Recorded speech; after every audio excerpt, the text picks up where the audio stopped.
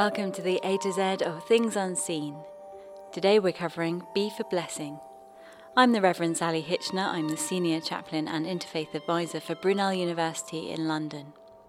Blessing for me was a discovery. I started off in quite a conservative church, but it was only when I was 13 or 14 that I understood that God was a God of blessing and gifts.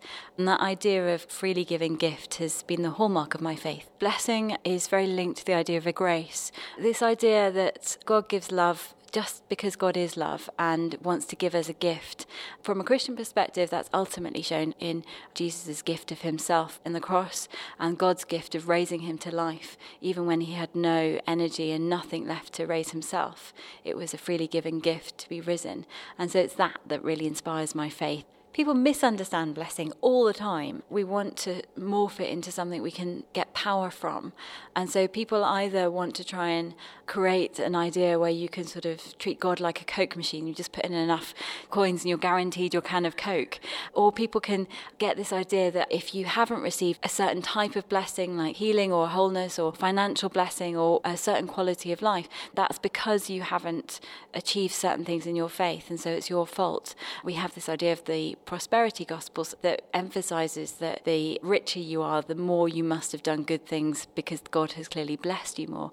I would say it's quite a shallow understanding of blessing. There's so many more gifts from God himself that isn't just God giving us certain material things. Ultimately, God promises to keep us safe and to guard our souls in this life and the next. There are different types of blessing. Sometimes the ones you know about in your heart that maybe you don't even tell anyone else about are equally valid to the ones that are talked about more publicly. They're fundamentally the same thing. It's a bit like water. You can do some amazing ice sculptures with water, or you can have it as a simple drink that you give a toddler. And even sometimes what I would call dark blessings, where you've prayed for somebody not to die and they've died, but you found some consolation and ultimately that you have the hope of resurrection. God made our world. Everything around us has the hallmark of God on it. All of us have potential to be God-like, whether we acknowledge God in that process or not. And when I look at the world as a gift from God, it inspires me to bless others and give to others. And I would encourage people, if they want to grow as somebody who gives blessing to others, to investigate faith and look into the stories of Christ in particular, which have inspired me so much in learning how to give to others. One blessing that made a really big difference to me was when I was very young, about 12, 13, I'd lied about my homework. I'd made some terrible excuse that wasn't even a very creative one.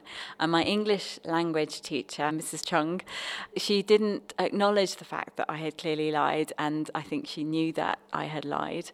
But she just gave me a free pass to continue in the class and to continue in the discussion. And I must have been at a very formative stage in my life because it struck me that I didn't deserve that kindness. But she gave me a kindness just because of being kind.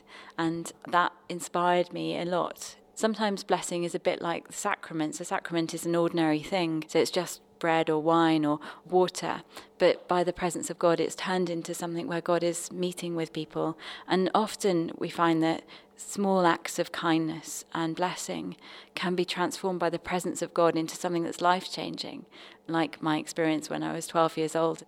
I work in a multi-faith setting and I see blessing come from all sorts of different people.